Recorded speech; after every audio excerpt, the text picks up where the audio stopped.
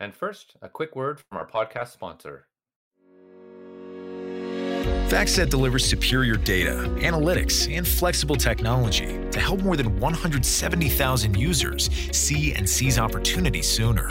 For over 40 years, we have given investment professionals the edge to outperform with informed insights, workflow solutions across the portfolio lifecycle, and industry-leading support from dedicated specialists.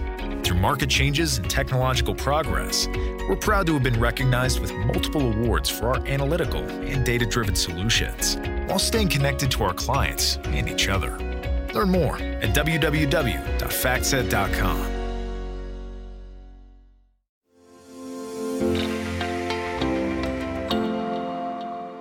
Hello, and welcome to the Sustainability Story.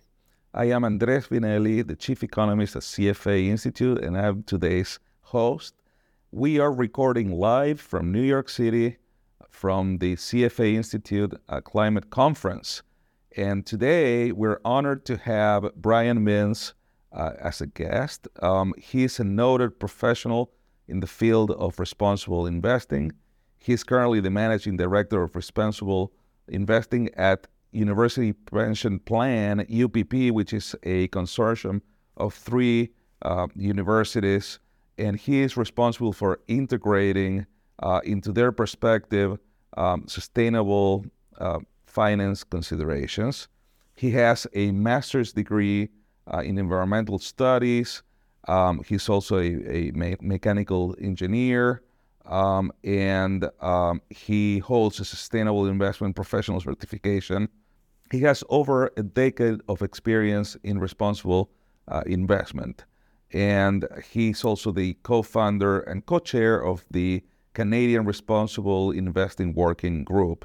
And he has made invaluable contributions at CFA's ESG Technical Committee. With that, we turn to Brian. Brian, thank you so much for being here with us. We appreciate the contributions to the industry in various shapes, including being part of some technical committee at CFA Institute on ESG-related matters. That's greatly appreciated. And you have an interesting, somewhat unique background that marries financial analyst type of backgrounds with more of an engineering perspective. How did you become interested in responsible investment matters? What's the story there?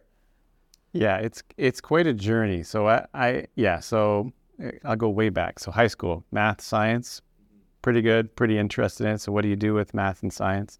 You can be a mathematician or a scientist, or I want to be a bit more hands-on. So, okay, engineering. Engineering makes sense. Great. Came out of school, did that. Not hard engineering for a few years, more sort of business process engineering, pretty interesting. But if I go back to my roots, my dad actually is a scientist, and he actually is a contributing author to one of the IPCC reports on climate change. So this is it runs in the family. It runs in the family. We've been at this for a while. So I was like, I think I want to do this in my day job. I don't want to just think about it on the side. So I went back to school, did the environmental studies degree, thinking I would come out being sort of a corporate social responsibility type person within a corporation. So this is a number of years ago. So that was kind of what I thought. Go in there, and then I had the great fortune to see someone from Innovest Strategic Value Advisors came and spoke at one of my classes. So Innovest is one of the early ESG research houses, so along with KLD, Jancy Research back in the day. And I was like, whoa, this is interesting, because they were talking about not just analyzing ESG factors, but they were talking about the role of finance and how important that was. So I was like, I really want to do that. So I got an internship with them. That was great. I took a course also with Jane Ambixer, who worked at Mercer, the investment consulting house, and had the great fortune of getting a job within the investment consulting world after that. So from there, CFA, I want to touch on that for an instant, because this was a long time ago that I was getting started, and I was really passionate about these issues, and I thought, the financial industry needs to pay more attention to these issues. But I could already see, like, me, okay, engineer, whatever, I didn't do economics, I didn't do finance, people aren't going to take me seriously. I bet it felt a little lonely right? Back then. It was, there were probably less than 2 handfuls of people at, say, in pension funds that were focused in this area. There were probably less than 1 handful of people at asset managers in Canada at the time focused in this area. So I thought, I think I need to do the CFA, both to help the program, to help myself build my knowledge in this area, but also to sort of get over hopefully the credibility hump that I might encounter when I met with people in the industry. And the rest is history, as they say. But do you think that today we have a critical mass of professionals in the industry that understand the basics of this topic, or is this still quite a lonely place to be, in your experience? I think there's kind of 2-parter answer to that. I think there's a lot of people who are interested in this space, that are interested in climate change, that are interested in diversity, equity, and inclusion. There's a lot of people interested.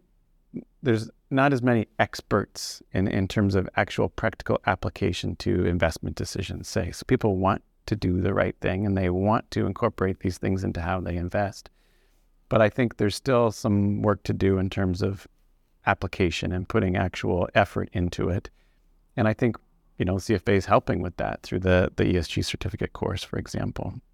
This is very much in the forth of our mind, but one of the interesting things, in my opinion, about your journey is you call that the Canadian Responsible Investing Working Group. So how did that come about?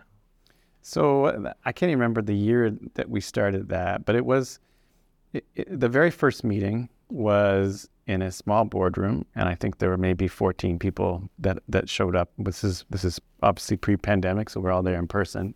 Hei Wong Kong was someone, she had recently come to Toronto from the UK, and she brought over, a kind of a different perspective that the people that were kind of had similar roles to me didn't really have, or we were searching for, I guess. And she kind of came into the area. She went around, met with all the different people, and was like, and then we were chatting, and we're like, we really ought to bring people together to talk about these things. We all have common challenges. We all have, similar sorts of objectives, but we're like you said, we're not lonely, but each of us are 2 people in all these different organizations, and we're all negotiating and dealing with many of the same challenges. So let's come together and chat. So we started to come together on a quarterly basis. We got together, we'd have breakfast, and we started to get into like, okay, what are we trying to achieve here?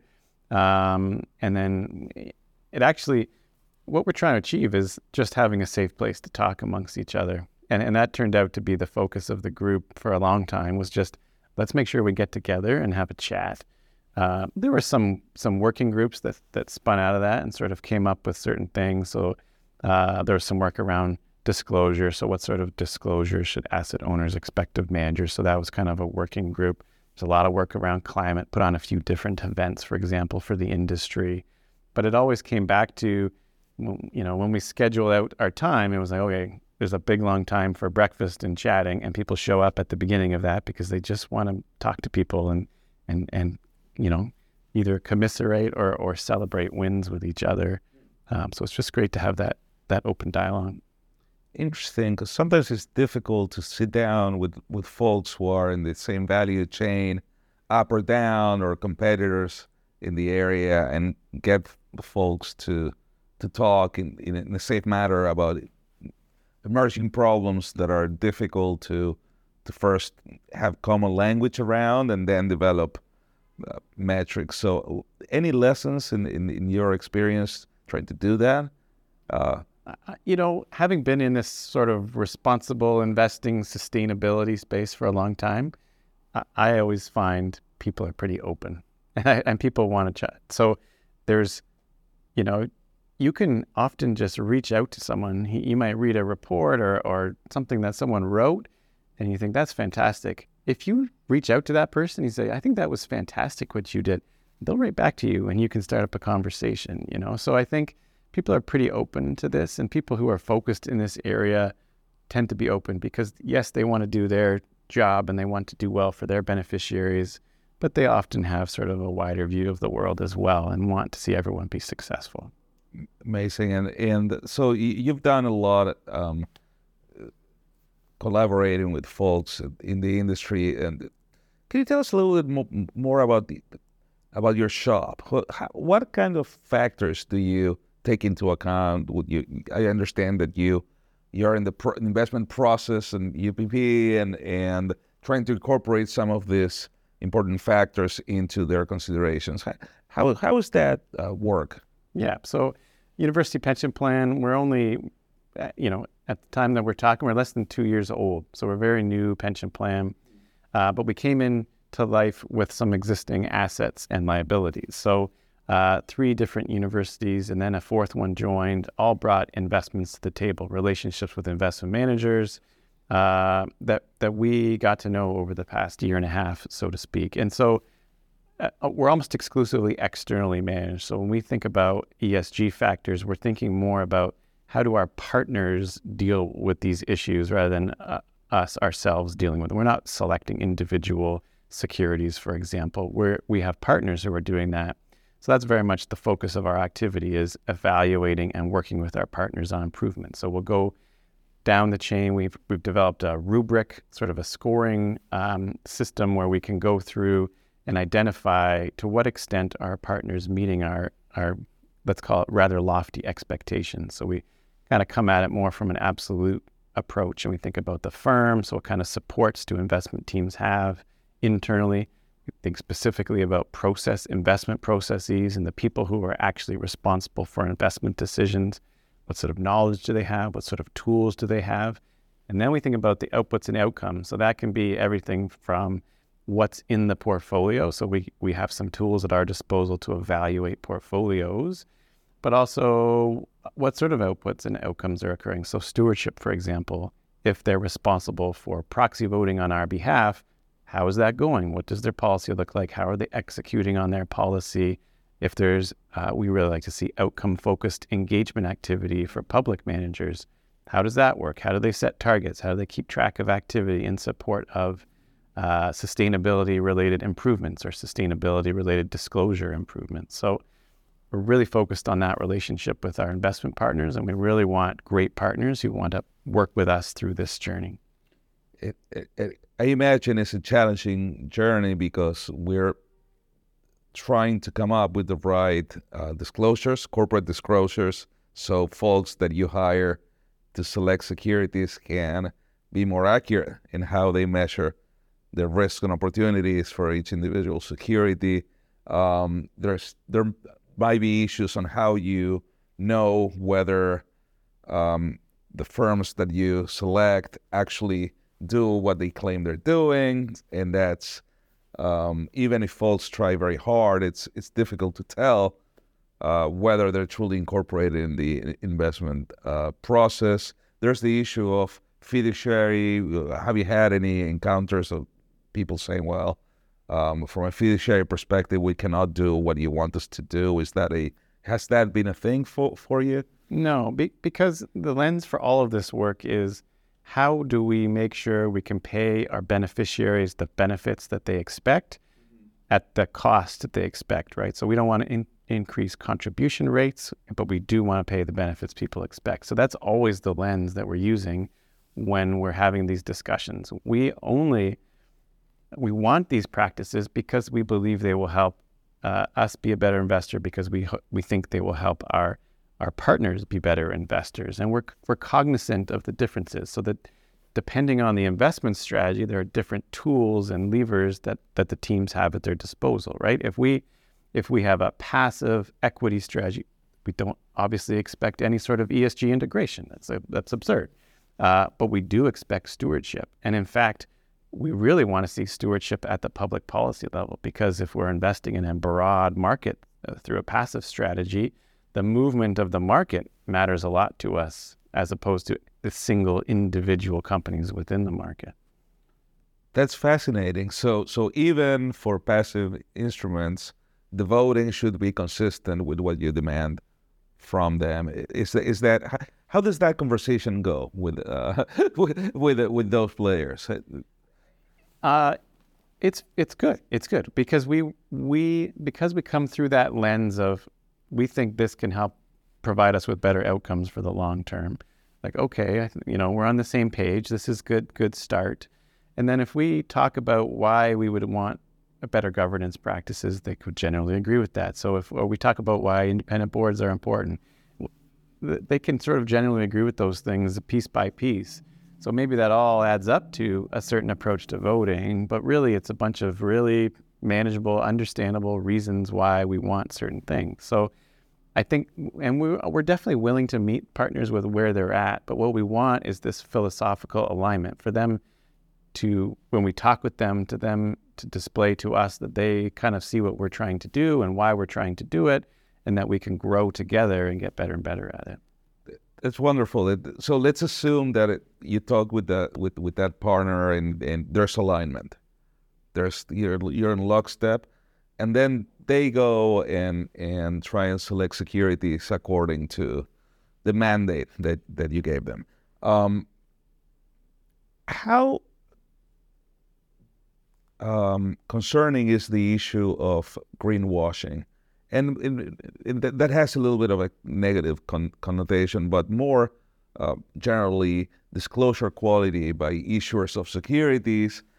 People are out there trying to disclose, and I would assume in a truthful manner, what's going on, but those disclosures are all over the place. They're not perfectly comparable, and who knows whether those disclosures are reflecting what truly goes on within the corporation. So how concerned are you about disclosure quality? I how to phrase this? I really want I want accurate disclosure. I would rather hear from a partner, we are concerned about the energy transition, and we've started our research. We're not done yet. We haven't totally wrapped our head around it, but we're doing this and that, and we're hoping to improve our processes in the future in line with your mandate to address that. I'd rather hear that than, oh yeah, don't worry, we've got a climate policy. Here's the carbon footprint report. See, we've taken care of it. That's not enough. I don't want reports and anecdotes. I want to know from the investment decision makers that they really fundamentally get it and they're trying to address these things over time. So progress towards perfection is better than, trying to appease us by providing information that may not be all that meaningful. Can I just add to that one? So the one additional piece is the work that I have been very fortunate to work with the CFA Institute around the ESG disclosure standards, and like taking this idea of ESG, this term ESG or sustainable investing, responsible investing, and breaking it into the component pieces and really understanding exactly what people mean when they talk about ESG or sustainable or responsible. It's really about understanding those proxy voting, outcome-focused stewardship. Are there actual exclusions? Are there portfolio level objectives in terms of metrics or objectives? So really breaking it apart and saying, really tell us exactly the bits and pieces of the process and how those are being applied to our mandate. Is it fair to say that a lot to be done, but we're walking a path that gets it to a more precise place in understanding and decomposing the E, the S, and the G, even if we don't use those words or those letters? I think so. I think it's encouraging the level of discourse and the sophistication, how it is seemingly improving. So, and getting to the core of the issues that matter to investors. I think it's really encouraging, and we are on the right path. There's going to be some more bumps along the way, but there's been a lot of pledges. Net zero. We will do net zero. We'll get there in X number of years. Are we on the right track? Do you see any big obstacles that we need to handle as an industry?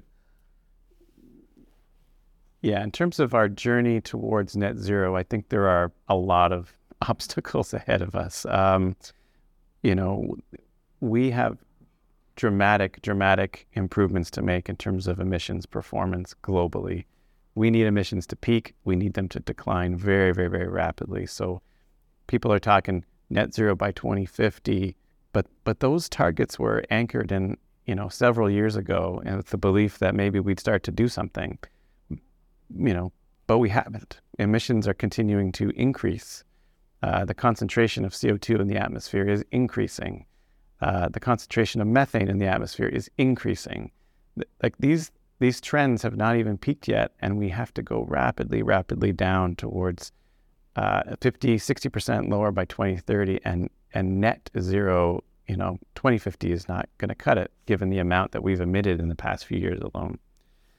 So there's a lot of challenges, and I think from a industry, the finance, like we're not the industry to solve this. We have to enable this transition to occur, and we need to be very, very encouraging of that transition to help make sure that it does. And beyond our industry, do you have any views on what are the main things that government should do to step in?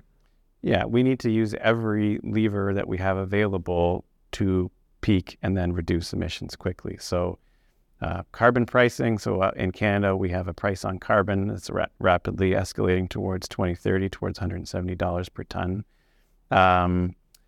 We need regulations around those high emitting sectors. So, the city that I live in has green building standards. Those are set to ratchet up quite a bit over the next 5 or 6 years towards that standard of net zero for buildings. So we need regulatory intervention. We need pricing on carbon. We need all of these things really to help internalize the potential costs of climate change, and so that we all address it in the decisions that we get to make. Takes a village or a whole world, perhaps. Do you have a view on carbon offset markets? Is that a tool in the box, or is it something that distracts from progress? So in terms of offsets and what role they play, I think we need removals is what we need. We need to be removing carbon from the atmosphere. That's in, even in these net zero, the net in net zero is about removing. It's not about emitting less. It's about actually removing emissions from the atmosphere. But while we develop those technologies, it's going to be a whole lot easier if we have less to remove in the future. So we have to drive emissions down as quickly as possible. And at the time when we have some residual emissions, when there are sectors where we just can't figure out a technological alternative, or the alternative is just in crazily expensive, we're going to have to think about taking that carbon out of the atmosphere and sequestering it permanently. So definitely a role for it.